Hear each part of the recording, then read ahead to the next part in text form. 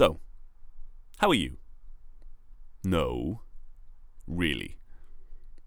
Hello and a warm welcome to the Men on Mental Health podcast. My name is Jamie Morgan, and through this podcast I speak to men from varying backgrounds about their experiences with mental health, the times when they were low, how that affected them, how they got through it, where they are today and how those experiences have shaped them, and discuss the importance of talking. According to recent statistics, around 1 in 8 men has a common mental health problem, such as anxiety, depression, a panic disorder, or OCD. Men are less likely to access psychological therapies to combat this, with only 36% of referrals to NHS talking therapies being men. We also know that nearly 3/4 of adults who go missing are men.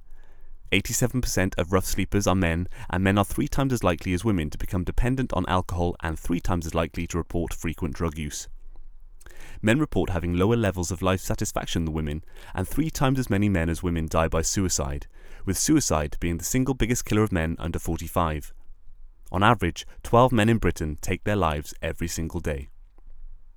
This podcast hopes to encourage more men to talk, to start opening up about their mental health, have these types of conversations with friends and family, generate better understanding and awareness around the subject, as well as empowering men to speak and seek help when they need it. In this episode, I speak to Jack. Now, Jack works in education as a teacher, but he also has a really interesting personal story to tell. I know that you're going to enjoy this episode, and please listen right to the very end to hear how that story comes to conclusion. You won't regret it, I promise. So here we go. Episode 2 of Men on Mental Health with Jack. Hey, Jack. Hi, Jamie. How are you? I'm excellent, buddy. Thank you so much for agreeing to do this. Really appreciate you taking the time. Your story is one I heard through a friend, actually, and when I heard it, I thought, I really have to get you on here. People are going to find this really interesting. But before we dive into that, you are a teacher. I am indeed. And you work in secondary schools, right? So what kind of years are we looking at here? So we're looking at years 7 to 13, so they're kind of 11 to 18 years old. So they can be a bit mischievous, but they've really developed personalities, and that's why I enjoy it. And do you teach one particular subject, or are you split across many? Primarily, I'm a PE teacher, although at the school that I'm currently working at, I've taught a bit of science and a bit of maths as well. And I've got a few other roles with working with some of our most able kids across all subjects. So, big question, really. How has the last year and a half been for you? Pretty tough. I think whilst it's been manageable, and I think as a PE teacher, we're luckier perhaps that we haven't had the marking load to generate grades, and especially with the kind of current year 11, 13s, trying to get them the grades that not necessarily they need to get to the next stage, but the grades that they deserve has been pretty difficult. We've had to generate centre assessed grades, or CAGs. It's been pretty taxing, especially for your kind of real core EBAC subjects, your English, your maths, your sciences, your languages. Their mark load has been ridiculous. So I don't envy them at all. They've worked incredibly hard. Throughout the kind of lockdowns, obviously being a PE teacher, there's only so much we can do, but a lot of it is about once we've been in school, once we come back, making sure that pupils just really are thinking about their mental, physical well-being, being active, enjoying sport. And yeah, it's been a challenge I didn't think I'd have in my teaching career, let alone kind of within the first kind of 3-4 years of it. But it's definitely one I think as a school and as a group of PE teachers, we come through really strong. And we're hopefully now in a position where actually a lot of our practices, say even remote learning, that we can utilize and get pupils using kind of technology better to learn, actually we maybe even have kind of benefited from. I think with the school that I'm at, we've actually also just moved into a brand new kind of building on the Fulham Broadway, which is amazing. The facility is incredible. We've got a new gym, we've got a new sports hall, 2 kind of sports facilities that we didn't have in the old site. So for the boys to come in and really see that, so I teach at a boys' school, just to make sure that we understand. And yeah, it's just they're really making the most of it, from the lessons that we're able to teach, the quality of lessons we're able to teach, the sport we provide in sports afternoons, the co-curriculum. We have 4 core sports, but outside of that, we've been offering and being able to offer so much more in terms of things like kind of mixed martial arts, boxing, basketball, and people really help come in and deliver what is a pretty extensive co-curriculum. My colleague Josh has been absolutely smashing it in that respect. There's so much going on. We've had pupils go kayaking, we've had athletics, we've had BMXing and cycling at the Stratford Olympic Park. We do so much, and yeah, hopefully the boys are really benefiting from that kind of varied co-curriculum, as well as kind of getting that catering of core sports in their PE. Wow, all of that sounds fantastic. I've no desire to go back to school, but I wish mine had been a little bit more like that.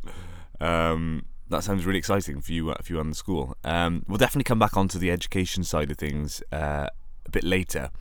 But before we do, let's dive into a bit more of your personal story, if that's okay. Yeah. So one of the many interesting things about you is that you are donor conceived. Indeed. And just for those who may have not heard that term before or aren't fully aware of what that means, could you just explain that in a bit more detail? So it's something that I grew up always knowing. I think that in itself is actually quite unique, and I can kind of explain a little bit more about that, because I think from hearing stories of other people who are donor conceived and becoming more kind of involved in that world, a lot of people actually aren't told when they're young, and that can actually create a lot of problems when they get older, whether it's their mother has used a sperm donor, or whether they were born through kind of surrogacy and they were used by eggs donation, or actually in some cases both. So it is quite unique. I always knew my mum was single at the time. She was 37, thought, I need or would really like to have a child, and if it's not now, it's never. Went through kind of formal kind of sperm donation selection processes, and kind of 9 months later, there I was. It's a weird one in terms of the legislation. So I believe the laws changed in August 91, where after that point, all sperm donors were anonymous. You had no choice. They were always going to be anonymous. And before August 91, it was a little bit more lax in terms of the regulation. So that doesn't therefore mean that I've got 250 siblings born pre-August 91. But there was a little bit more kind of rigor in terms of how it was managed. So I was able to find out, when I got curious about 23, 24 years old, some of the non-identifiable information about my biological father, his eye color, hair color, what he did at the time, what he was studying, his interest, height, weight, stuff like that. So fairly kind of vague descriptions, and you could be walking down the road and match that description and think that could be him. I didn't do that. I'm glad I didn't do that to myself. But I've heard of stories where people do that, and I think there's a real kind of sense of lack of identity without knowing where they come from, and I completely understand that. I was very lucky with my mum, my godmother, my grandparents, my uncle, my auntie, my cousins, that I had such a loving, supportive family network that I never missed that father figure. I never necessarily needed anything additional, but I do empathize with those and feel for those that do feel they needed more. And that can, again, if there is a sense of lack of identity, or maybe they're not allowed to find out certain information, that, yeah, it can cause them some kind of stress and anxiety when they get older. I can imagine. Thank you for sharing that, Jack. Could you explain a little bit more about the change in regulations and the impact of that on knowing details about the donor? Because I know that that your journey sort of into discovering your father sort of ties into that. Post 2000, the laws changed again, where anyone born through donor conception after 2000, the donors were told that they would be anonymous up to the day that the child turned 18. Then they were allowed legally to find out who they are. Whereas I was kind of in that weird kind of 9.5 years or so in between, 8 years, where that wasn't the case. So I lost my mum when I was 9 to cancer. So whilst my godmother became my legal guardian, and for all intents and purposes, she's also my mum, she'll be the grandmother to my children one day. There was a sense of, not I'm an orphan, but there was slightly more longing. And I think it got to 23, 24, when I really started to think, I could actually invest a little bit more in trying to find out who he was. I always maintained I didn't ever want to meet him. It was just simply to see a photo. And kind of weirdly now, when I get onto who he is a little bit more, I always wanted to see a photo because I didn't think I could look anything like him, given how much I look like my mum, my uncle, my cousins, and my grandfather. But long story short, later down the line, we now know who he is, and I've seen him and I've met him, and I'm a spitting image of him. So it's quite it's interesting, it's unique. But yeah, I think it was just the kind of curiosity, and yeah, it was almost like a penny drop moment one day when I thought, what, let's just have a look into this a little bit more, because I never needed to, I never had done. And yeah, the curiosity, I think, got the better of me. Yeah, I mean, I think that's completely natural, isn't it, to want to know where you come from and who you come from. Do you remember having any sort of conversations with your mum at an early age about, about that father figure and the absence of that father figure? It was something I was always educated on and kind of explained very clearly to about this was the process. My mum was 5'1" and my grandma on her side was 4'11", so she always just said she wanted to make sure she had someone taller. And I can tell from looking at you on screen that you must get your height from your dad's side. So you grew up with your godmother. How was that? So my godmother, my mum and I lived together anyway. So they were both special care babies unit nurses at the Royal Free in Hampstead. Um, and they kind of met and were really close friends and decided they wanted to open a day nursery together. So the nursery was called Rough and Tumble. We lived in an area in North London called Crouch End, and they bought this kind of large Victorian house and they converted the ground floor into a day nursery. So I used to come home to 30 to 35 children between the ages of 2 and 5 in the ground floor of my house. Over the 13 years that the nursery was open, so kind of 3 years prior to me being born in 92, and then kind of up to 20, or actually 16 years, we sold it in December 2005 or so. So the nursery was open for about 15 years, 13 of which I was alive. I saw plenty of kind of children come through the nursery my age and then younger than me. I then went on to be a kind of TA at my secondary school when I was 20, 21 years old. And there were children in years 8, 9, 10 who were at the nursery that my mum and my godmother owned. So there's kind of within the area in North London in Crouch End that I've grown up, I've been, and the nursery was a huge part of the community at that time, whether it was kids going to my secondary school, then going on to, or even primary school before that. I've always been around a lot of people. It's curious, isn't it? Do you think sort of growing up with the nursery and all those other kids and having that system so close to your home, do you think that's perhaps one of the reasons that you went into education? I would say so. I remember being on my first day of teacher training and we were sat in a circle, all kind of fairly fresh faced, quite new, very new to it. And they asked, I want you to speak to the person next to you and then we'll feed back as a group. Why are you wanting to become a teacher? And that was the answer I gave, that my parents, my mum, my godmother owned a day nursery. And that was probably such a huge influence on me in terms of the impact that adults can have on children. And I think other than my love of sport, like undying love of sport, yeah, that combined, I think leads to being a PE teacher. Oh, fantastic. I mean, it was obviously meant to be. Just linking the education side of things to your upbringing again, you told me that you decided to have a conversation with your students about donor conception. So can you tell me a little bit about how that came about and why you decided to do that and what that experience was like? A lot of it was more kind of geared towards mental health, and I did touch upon it. My colleague and one of my best mates at work, Josh, we actually started working at the school at the exact same time. We even interviewed on the same day. And they hired us both along with another teacher, actually. So there's 3 of us in the P department who all started at the same time, all interviewed on the same day, and they employed all 3 of us. So we're very close.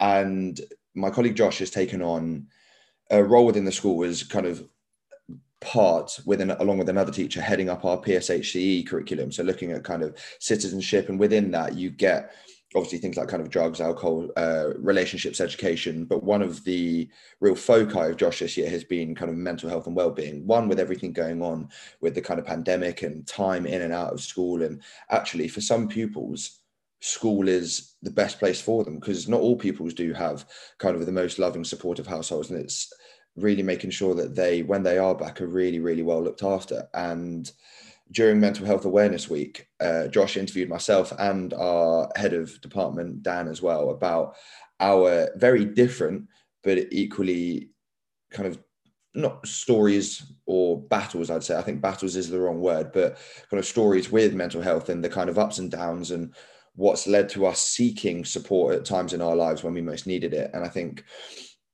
a lot of mine came from that, not lack of identity, but a sense of when I've had relationships end. And I think it comes down to a lot to losing my mum when I was young, and with not necessarily knowing who my father was up to a point in my life. When relationships ended, I really felt a sense of quite a lot of loss. I didn't know not who I was, but what I was able to then start giving again. I think I always gave a lot in relationships and often didn't prioritize myself. And I think as I got older, I started to identify a pattern of behavior, and it led me to seeking more kind of professional, impartial help that I hadn't had before. Um, and yeah, and I think speaking to my colleague Josh about it, he and I have spoke at length about our lives as we've got to know each other and become very close friends. But you speak to him about it in an interview style similar to this, for that then to be broadcast to the entire school. I didn't actually realize what I was doing or what I was not getting myself into. But until the morning of the Tuesday when all pupils had PSHE with their form tutors, and I actually watched it back with my year 11 class who have now finished school for the year, that was the point it hit me. And I felt, not in a bad way, but I felt very exposed. It is quite a lot to lay down and put in front of people who don't know you in an intimate way. And I was walking through the corridors after that, and I just felt eyes on me. And even if only one pupil out of that felt empowered enough to go and share their kind of mental health struggles or something they needed to talk about, it served its purpose.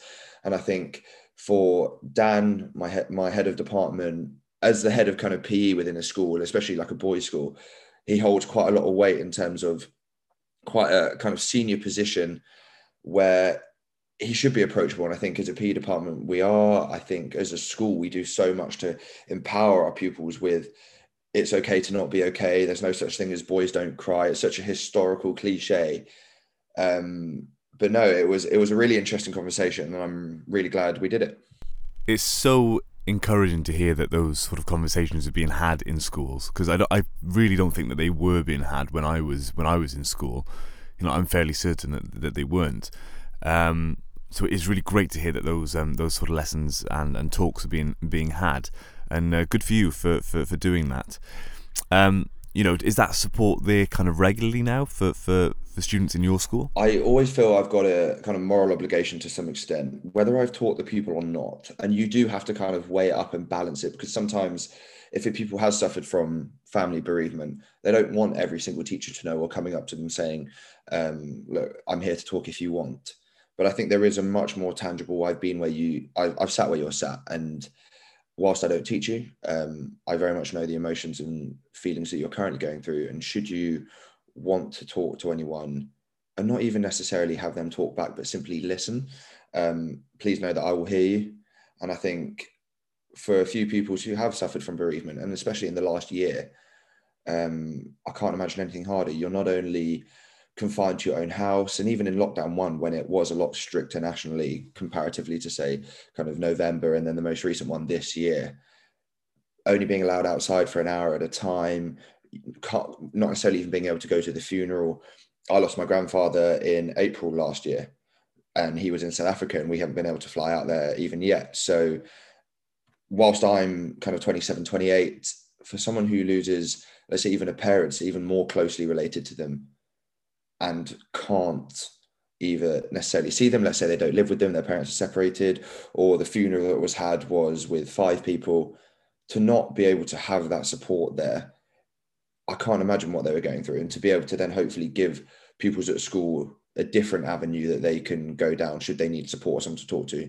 Yeah, I think that's very powerful. So the school that I went to for my A levels, I was very lucky to get to school. It's an amazing school in Bedford. And I remember sitting there on the open day, and the then headmaster, although he's now moved on to another school, said, I think typically schools, and specifically kind of private schools, where I was really fortunate to get an opportunity to go to for my A levels, create robots. They create a product of the system that kind of goes into the working world and will exist for 45 years working and then retire, and kind of that's their life. But it really resonated and stuck with me that they want to be able to develop young people into people that can have a conversation about anything, anywhere, with anyone, anytime. And I think whilst at that point, that kind of mantra was geared towards kind of academics and kind of school level achievement, I think that very much, transcends the classroom, and being able to have a conversation about your mental health with anyone where you feel safe to do so, in an environment where you feel that someone's going to listen and hear you. Again, I think that's a really important soft skill to have. And with everything that young people do now have to go through, even since kind of I finished school, and even then kind of maybe 20, 30 years later, young people now have such high expectations placed upon them to go into the world and succeed, because there is an option to not. You have to succeed. And whilst that comes with a lot of, it's quite a grey statement, and it's about finding something for everyone, that emotional intelligence is a real soft skill that you can apply both personally but professionally. And I think if you can have the teachers to support them, but the curriculum, like you said, in place to do so, then it will make such a difference. That's so good to hear, Jack, and fantastic work by you and your colleagues. It's so important that students have that support. And like you said, not every child has the best system at home, so it's really important to have that safe space at school. So well done for you for providing that. I have an article here that I'd love to get your opinion on. From an article posted by the Office of National Statistics in 2019, based on research from 2017, it says that 1 in 18 preschool-aged children, which is aged 2 to 4, experience some difficulties with their mental health. With boys it's slightly higher, which is 1 in 15, and girls it's 1 in 24. Then when you get to primary school age, it's 5 to 10 year olds. 1 in 10 has a common mental health problem. And then when we reach secondary school, it's for 11 to 16 year olds, of course, and that's 1 in 7 show signs of mental health disorder. And then when we get to 17 to 19, it's said that 1 in 6 has a common mental health problem. And also, this is really interesting, that from the moment a mental health disorder is established to the point where that person receives help, there is a 10-year delay, which is unbelievable. A 10-year delay from the moment where that mental health disorder is established to the point where that person is either realised or has been educated on and has actually gone to get help. There's a 10-year delay, with social media also playing a massive part of those statistics, and an identifiable link between social media use and poor mental health, which is of something, of course, that was very in the early stages of development when I was at school, but it's something that's so prevalent now. I'd just love to get your thoughts on some of the statistics, and also, is that surprising to you? Unfortunately, no. I think, putting it into context of a teacher, if you teach in a kind of state school where class sizes are kind of between maybe 27 to 33, 34, if it's 1 in 6, you're going to be having the best part of kind of 5 or even 6 pupils in that class who may be suffering from mental health. So not only does that perhaps inform the way in which you, from a teaching perspective, feedback. Imagine if a pupil who has an undiagnosed mental health condition receives a piece of feedback simply from a small test, where there's such a disproportionate reaction to the grade that they get. Let's say they don't get the grade they're expecting. There are some underlying reasons why that might be the case. And I think the same way pupils have kind of education and healthcare plans, should they have a diagnosed maybe physical or kind of learning cognitive disorder, it should be viewed in the same way, because I think those pupils do need to be catered for, and teachers should know that information if it is available. Unfortunately, I don't think it is available. Like you said, I think the statistics are there, but the extent to which it and how it's diagnosed is quite a difficult avenue to navigate. The social media, the types of language you hear from pupils, not necessarily explicit or kind of sexualized language, especially at kind of such a young age, but the language is very geared towards kind of gaming, towards social media. Their trends and fads in like dance moves and stuff do all stem from things like kind of TikTok and kind of the types of games they're playing on their consoles. Does it surprise me? No. Is it a shame that it surprises? Absolutely. I think it is something that we similarly address within our PSHE curriculum, and just make them aware that it is also known. I think for pupils to know that adults talk about it, I think is just the first step. If it was completely unrecognized, they would just kind of carry on doing what they're doing without sense of consequence or fear of what they're doing and how it can hurt them in the long run. Unfortunately, it isn't a surprise, but it is a shame. That's really interesting to hear it from your perspective. In the instance then, for example, that a student was identified by a teacher for the possibility of there being some kind of mental health issue there, what systems are in place? I suppose you guys have a moral obligation to take that somewhere. In the instance of your school, what what would be the appropriate course of action? Yeah, absolutely. I mean, within every school, they have a DSL, so a designated safeguard lead. My school are really fortunate in that our pastoral system is one of our real selling points. We have four incredible heads of house. There's our DSL, there's a designated safeguard lead. We've got an amazing kind of senior leadership team who similarly really support our pastoral system. And then within that, form tutors. Our maximum class size at my school is 24, despite being a non-fee paying kind of state school, free school, which is really unique. So there's a lot of, or reduced ratios of pupils to teachers. So the kind of, we really do know our pupils. And whilst there may be pupils who in different subjects may be kind of not under the radar, but kind of less well known, at some point in the day, there'll be a teacher that they come across who really gets them, really knows them. And we do have systems in place to raise kind of safeguarding or well-being concerns. And it's simple things in the first instances of kind of, you look for things, or if you happen to observe things like kind of excessive tiredness, that often generally suggests that kind of their screen time, or once they go to bed, what is that environment like? Do they have quick games consoles, TVs in their rooms?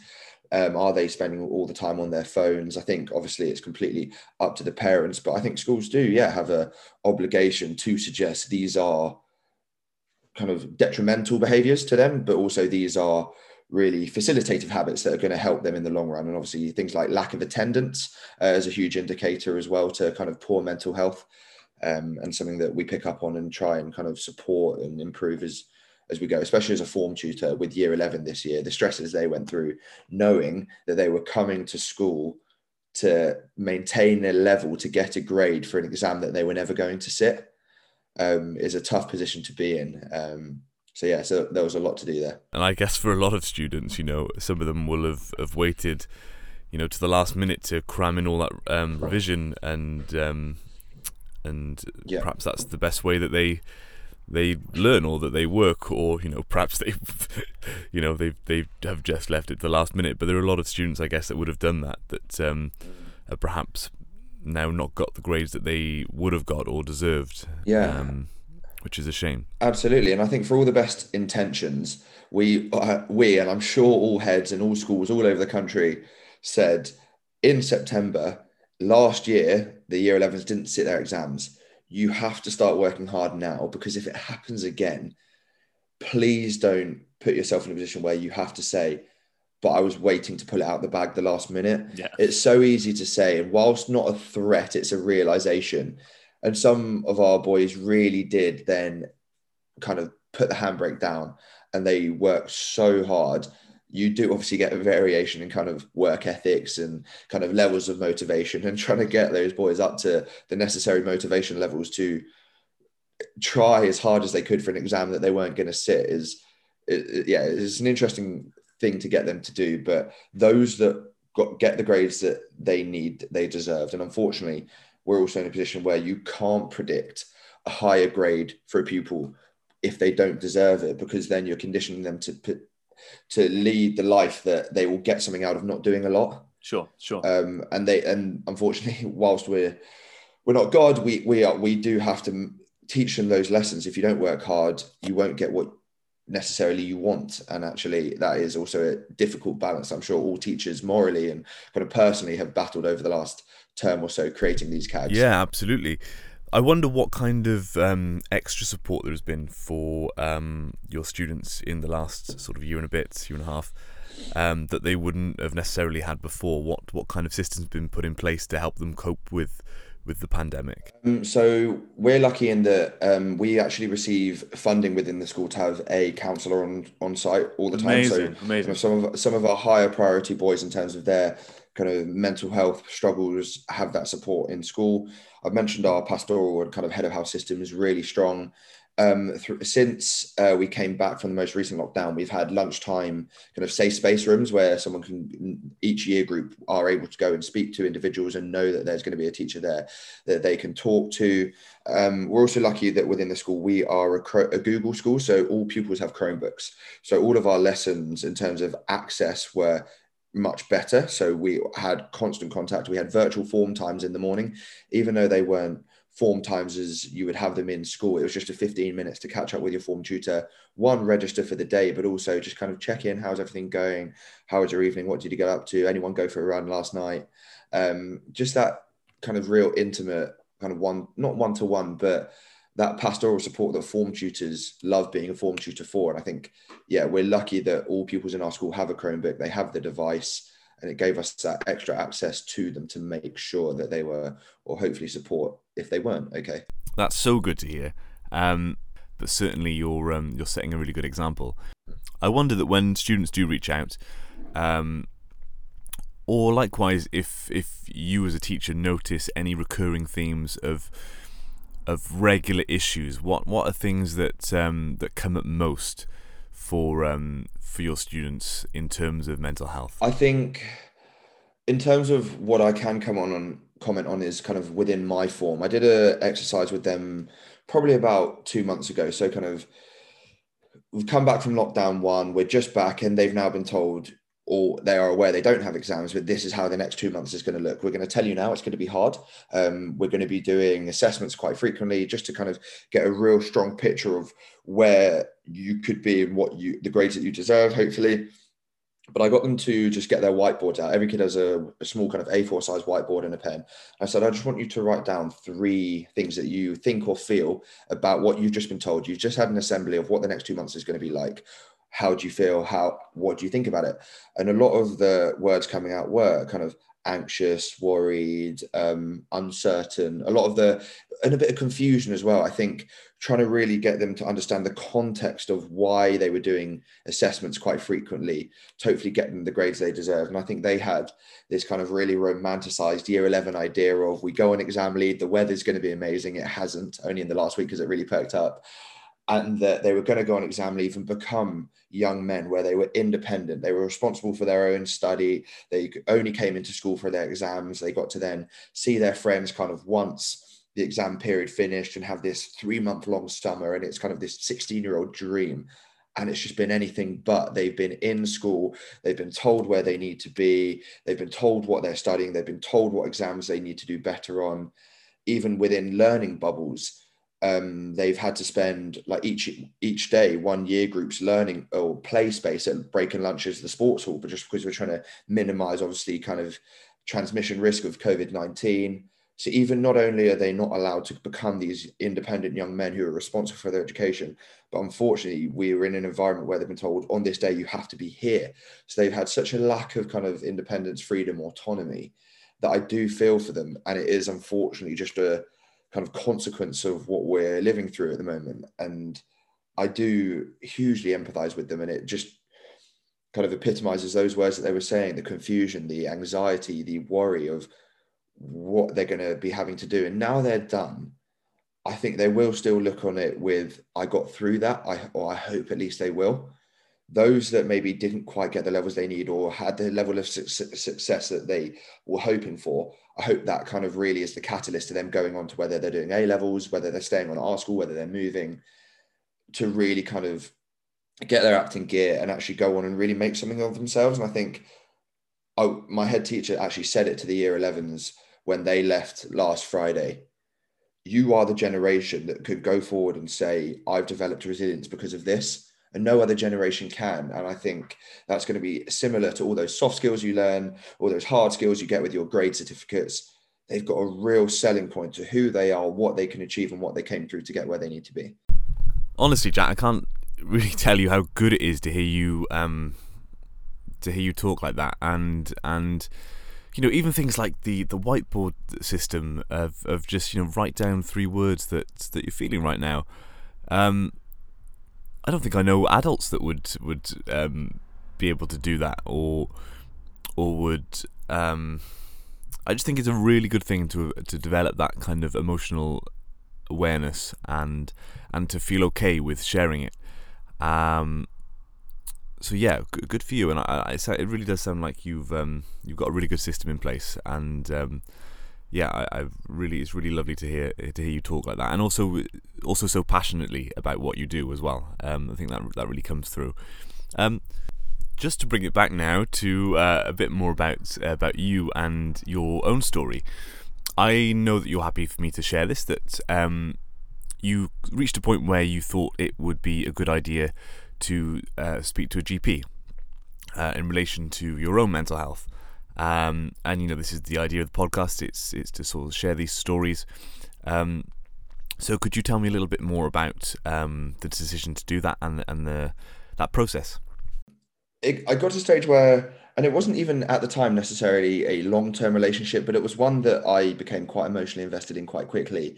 That relationship ended, and I felt quite low, quite hollow, and I couldn't really understand why. And I think it was that I generally am a person that likes to kind of understand what I'm doing, have real clarity, and I'm quite meticulous in what I do. And to lose that sense of control over the way I'm feeling was quite difficult, and it led to me calling my godmother probably 3, 4 times a week, and sometimes with my godmother, love her to pieces, but we may not have contact for maybe a week or two. We're both independent adults, and no news is good news. But she knew that when I was calling kind of 3, 4, 5 times a week, that I wasn't necessarily myself and that I was struggling with something. And I would find myself maybe 2, 3 times a week kind of crying down the phone to her through no real reason other than I don't know why I'm crying, but I needed to cry and I wanted to call you. So basically, I went through the local kind of borough mental health services, and it was actually fairly efficient at the time. And I think, whilst I believe and I'm aware that mental health support services now are particularly strained with everything that's gone on, I think I was lucky in that it kind of hit me, and I had that penny drop moment pre kind of pandemic. I had an initial assessment, and then I went through to meet my counsellor for the first time, and they were so lovely in that should the fit of the counsellor not be for me, they were very clear that I could choose to go through someone else. And I had a woman who, as my counsellor, started to get to know me. And I think initially the process was just kind of getting to understand who I am, what my story was. And I think similarly in the first 2 or 3 weeks, I probably cried quite a bit. I think when you open yourself up to someone new about some of the most intimate details of your life, it is quite an exposing thing. And whilst obviously with the counsellor, I went into more detail than I did in the interview at school, but kind of touched upon some of the similar themes, it was quite exposing. And obviously the process and practice within kind of counselling is they can open you up, but it's also about closing you back up before you leave, and you come back the next week and you kind of maybe take a step back, but then take 2 or 3 forward again. And over the course of the year that I was having counselling, and I do truly believe everything happens for a reason, within the year of starting counselling, I have a half brother who contacts me, donor conceived, which is how we then got onto finding out who our biological father was. In the spring, we then have the pandemic. My grandfather then passes away in the April, and then we have this similar kind of toing and froing of kind of lockdowns, non-lockdowns, and my counsellor was in such a strong position to support me through that.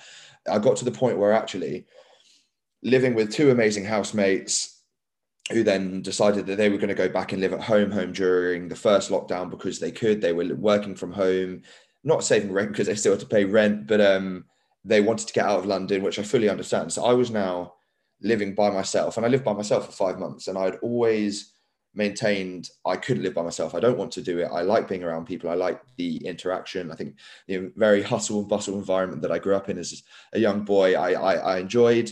But actually, in those 5 months, I thrived. Not only was the weather incredible during lockdown 1, which I think we're all very thankful for, given how poor the weather was during this third lockdown. I thrived. I kind of really took, whilst I'm a PE teacher and I play a lot of sport, and I take my kind of conditioning and diet and kind of physical well-being well, I really had an opportunity to kind of put my foot down on how I wanted it to be. I had a lot more choice, and I really just looked after myself. And those 5 months, I think, really taught me a lot and was almost the acid test of how far I'd come through my counselling process. My counsellor gave me the coping mechanisms that I didn't have before. It was the not trying to always control the uncontrollables. It was allowing myself to feel vulnerable and to feel and almost like rumble with it. I read a book in the January of 2019 by an author called Brene Brown called Dare to Lead. And one of her key kind of methods and key kind of mantras of that is rumble with vulnerability. And whilst I read that from a teaching and professional and kind of leadership lens, that was the first time I got to really think about that from a personal perspective. And allowing yourself to feel the sadness at times and feel the vulnerability allows you to process it better. I always tried to avoid and remove myself from whatever environment or situation was making me feel that way very quickly, because that was how I coped with losing my mum. I remember the morning after my mum passed, I went and played football because that's what I did on a Saturday morning. My two best mates from primary school and their parents were outside my house to hug me, to console me, but I treated it as business as usual.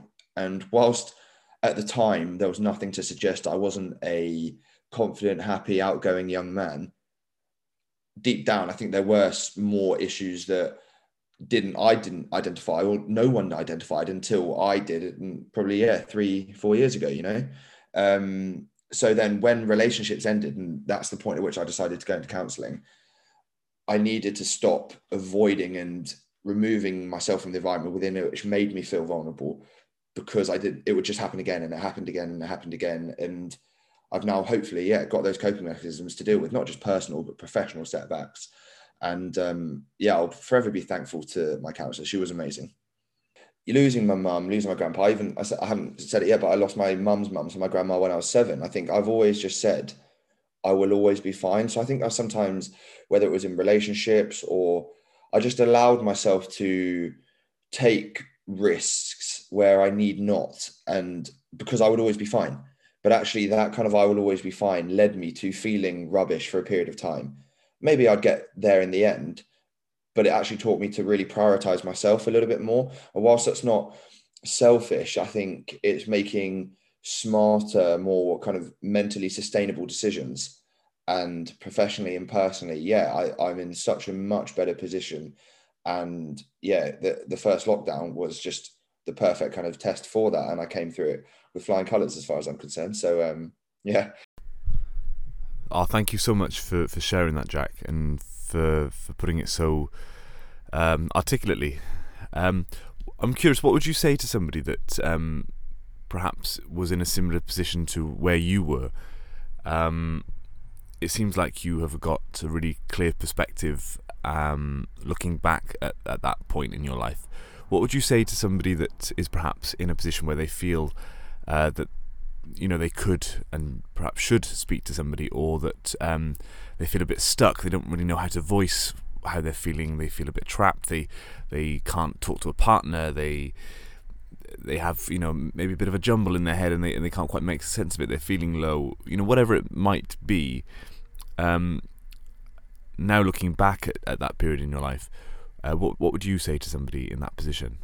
It would be nice to know and believe and think that everyone does have an outlet, and I know not everyone does. I think even to just pick up the phone to a kind of mental health support charity, whether that's Mind, whether that's Samaritans, just even feeling the confidence to speak to someone you don't know about some of the most intimate things about your life, and with the confidence that obviously that is confidential information, it is sacred to you, it's kind of privileged. I think with mental health charities, it's less about the support, but I think it's more about the breadth of access. Because just by starting that ball rolling, that someone can know that they can talk to someone, I think is huge. I think it's hard to say to someone, there's always someone to talk to, because at the worst possible feeling, some people truly will believe they don't. And whether that's family, whether that's within the workplace, I think schools, for their pupils, for their employees, businesses, there is, from a leadership perspective, whoever you are, whatever industry, business you're in, I think all leaders now have such a responsibility to look after the mental health of their staff. Because if you look after your staff, you look after the business, don't you? And it's whatever spheres an individual will mix in, it would be really nice to know that they have someone to talk to. And like I said, I think mental health charities, whilst I think there's a great deal of exposure, I think the designer handbag advert that you see on the tube in the tunnel when you're waiting for the train would be much better set if it was just all mental health. Oh, I love that. Yes, absolutely. Like, I'm fully behind that. You made a really good point there about leaders and in the workplace having a bit of an obligation to their staff, which I completely agree with. We've obviously focused a little bit on student welfare during this chat, but of course the teachers yourselves have had an incredibly difficult year. I just wonder if that support has also been available to you. We have had support, I think, with not just the pandemic, but moving entire buildings from our old site that we were at for 6.5 years to the new building. It's all singing, all dancing. The building's incredible. We've had a very busy year from a range of perspectives, not just with obviously predicting grades, but getting the kids through remote teaching, looking after our own mental well-being. I'm single and I don't have children. Those that are married with multiple children, gosh, I mean, my head of department, Dan, spoke about it with his kind of interview for Mental Health Awareness Week about kind of his kind of battle and his story, and like having kids and everything as well, and having dependence on you as a whole nother level to what people are dealing with and need support for. I think in my school it is good. I'm actually part of the wellbeing groups. There's a range of staff that meet once a half term, so 6 times a year, and do discuss kind of what the general feel of the school is, and things are hopefully put in place to support staff. I think now that we are getting back to more normality, there will be a lot more done and in place in terms of just getting people back together, talking. I feel for teachers who started their job at a new school this year, because they've probably gone through a year, not just remote teaching 2/3 of the year to kids they only met via a screen, but they're also now getting to know teachers 10 months into starting. So it's such a unique position. I think, yeah, I think it's a lot about just those kind of small stakes daily check-ins as opposed to large scale kind of gestures. Whilst they're nice and they're great, I think, yeah, the authentic kind of trusting relationships that you build by kind of having regular checkups with your employees, with your staff, whoever you are, whatever business or industry you're in, is key. And I think we've done pretty well with that. I'm really glad to hear that. I've actually got an article here that I'd love to get your opinion on again. It says here that 74% of educational employees would say that they don't have enough guidance at work on mental health issues, and 65% would not feel comfortable disclosing their own mental health issues to an employer. And also, I mean, I guess not unsurprisingly, 67% of educational professionals would describe themselves as stressed.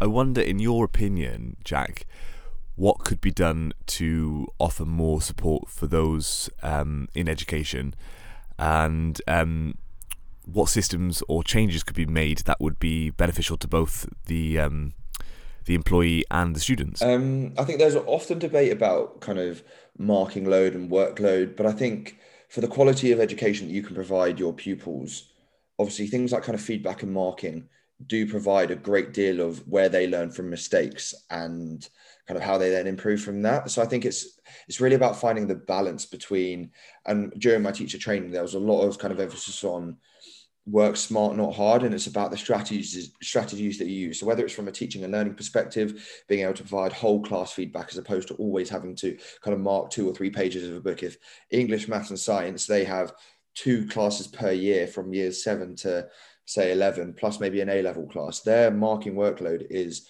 ridiculous. And that's not even thinking about primary school teachers, of which I know a few, who have to be experts in all subjects, not simply one subject. Yeah. So their marking load is huge. I think it's about prioritizing what's going to be most beneficial for the pupils, whether what you're doing is simply to tick an Ofsted box. Ofsted don't come hunting. I think it's making sure that, yeah, what you're doing is for the pupils. I think a lot of what we do now, unfortunately, at times, is to show what we're doing is correct as opposed to actually doing what we need to do correctly. And I think, and I do understand why that is the case. I do understand why kind of senior leadership teams within schools are kind of very rigorous in the way they want the school to run, and that's great. And I think there is that need for kind of consistency and structure and kind of process. But I think it's allowing teachers to be creative, to have some autonomy over what they're teaching, because at the end of the day, teachers become teachers, especially in secondary, because you would like to think they love their subject. And if everything is all about kind of straight down the line, you need to be here at this point, and you need to teach this because this will get the kids the best grades. Yes, but the balance between teaching kids to do well at the subject, but also develop a love and passion for it, will make our job so much more rewarding. So it's, yeah, managing and balancing workload, prioritizing what is actually going to be most beneficial for the pupils, but allowing teachers just to love their subject. I think it's very easy to see teachers, and I know of friends, teachers in other schools who are just really bogged down by kind of the shackles almost. You want teachers just to love it. And I think teachers that do love it, it's very evident those that do. Yeah, and I can see that from you, Jack, that you are most certainly one of those teachers. It sounds like you are doing a fantastic job. And I wish that I had had more teachers like you, if I'm honest. That's very kind. Thank you. So, Jack, just as we're sort of slowly working towards a close, I want to bring it back to you and your story. It sounds like you are in a really good place with your own mental health, having spent that time to unpick a few things and work on yourself and your own sort of personal development. And I know that we briefly touched on it earlier, but you are now in contact with your father, which I know is a huge new part of your life, and I'm really excited to hear you talk to the listeners more about that.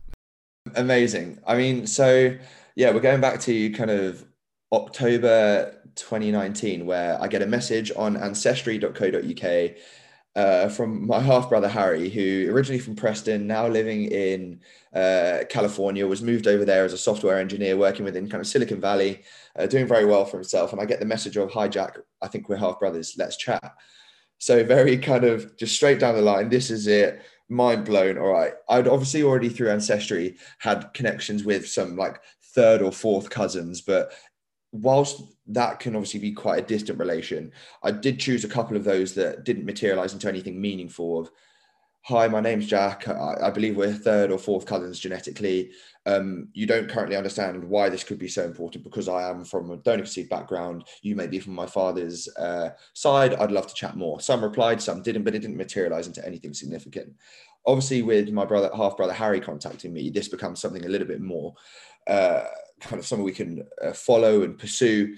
And he said, "Look, I'm going to get right to the chase. I'm donor conceived. Are you?" And I said, "Yes." So immediately we established, we think we share the same biological father. And then it led to, and I mentioned earlier about the regulations, kind of August 1991, I believe. Harry was actually born before that. So when I went to the HFEA, so the Human Fertility and Embryology Authority, and when I was 23, 24, and said, "I want to find out who my father is, am I allowed to?" They said, "No, but here's the non-identifiable information." I was also told I have two donor-conceived siblings, a girl born in 92 and a brother born in 93. Harry was born in 91, so he's not one of these two. So I've actually got two other donor-conceived siblings that I've never met. Harry's the only one that I know of right now. From the non-identifiable information that I was legally able to obtain, and through Harry's slightly greater desire than mine to find out who his father was, grew up with his mum and his two brothers. So he was half brother to his two brothers. He always felt a little bit different. He felt like there was something a little bit missing. He was kind of different. He had different inclinations to his brother. He was very scientific, very methodical. I studied a scientific degree. I did biology A level. Harry did kind of software engineering, very kind of scientifically inclined. He just felt different. And then this obviously started to put together a puzzle for Harry that this actually could be something worth pursuing, obviously. So Harry signed up to two other genealogy sites, 23andMe and MyHeritage. Through that, he created a range of different connections, some fairly extensive family trees he made. And we found out that a mutual third cousin of ours, therefore, we suppose on our father's side, there was a specific surname that kept popping up, and we were like, I reckon this is his mum's maiden name or something along those lines. And basically we pieced it together. Harry matched our half sister, so our biological father's legitimate daughter, of which is the eldest of four, with his wife. So we found out there, and I remember Harry calling me from America saying, "I think I've worked it out." And this is actually the day before the Rugby World Cup final where England lost to South Africa. And my family South Africans had a real conflict going on. And mine are Welsh, and we love that result. I can imagine. And I remember it was the night before the Rugby World Cup final, and Harry called me and said, "I think I worked it out." And he sent me all the information, all the screenshots of like kind of Facebook profiles, his oldest daughter, so our half sister, and we pieced it together. So on the 6th of December, Harry and I kind of compiled an email together that Harry sent on both of our behalves. And we got a response either that day or the next day, which was one of the most kind of emotionally fulfilling moments of my life, in terms of to get that email back, where not only was he excited as excited as we were to find out about us, but also so welcoming and accepting. He had always told his kids and his wife that he donated sperm one day. So they always knew someone could come forward. It was never hidden, because that's a real bombshell to have to tell your family, oh, by the way, I've got 4 other kids. And we're lucky in that in England, there's a lot more strict regulation. In America, there are thousands of cases where people have upwards of 50 siblings. So a woman called Louise McLaughlin, who runs her own podcast called You Look Like Me, she is donor conceived herself, and the 5 episodes of the podcast kind of start to piece together her story, but also interview a range of other people. One of which was a boy, I believe he lived in Cleveland, I'm not sure, but he found out at the age of 18 he had 200 siblings, of which 2 or 3 of them were in younger or older years at the same school that he went to. Not only does that kind of generate or bring rise to some serious issues should they meet, have an attraction, there's real kind of donor conceived issues there, especially with that amount. We're lucky that that's not the case here, but in America there are a lot of cases where people have quite literally grown up on the same street as their half sibling and not known about it. And Louise's podcast is amazing as well, so I'm happy to plug that on here if that's okay. Absolutely. Yeah, I'm sure Louise will be very happy to hear that. I'll let her know afterwards. So we found out about this. We got the most incredible email back, and even their family had this in-joke together that if they went to a country, say like Italy or Spain, we're all quite like dark eyebrows, dark hair, dark eyes, would see a guy who looked a little bit like their dad, they'd be like, Dad, do you reckon that's one of them?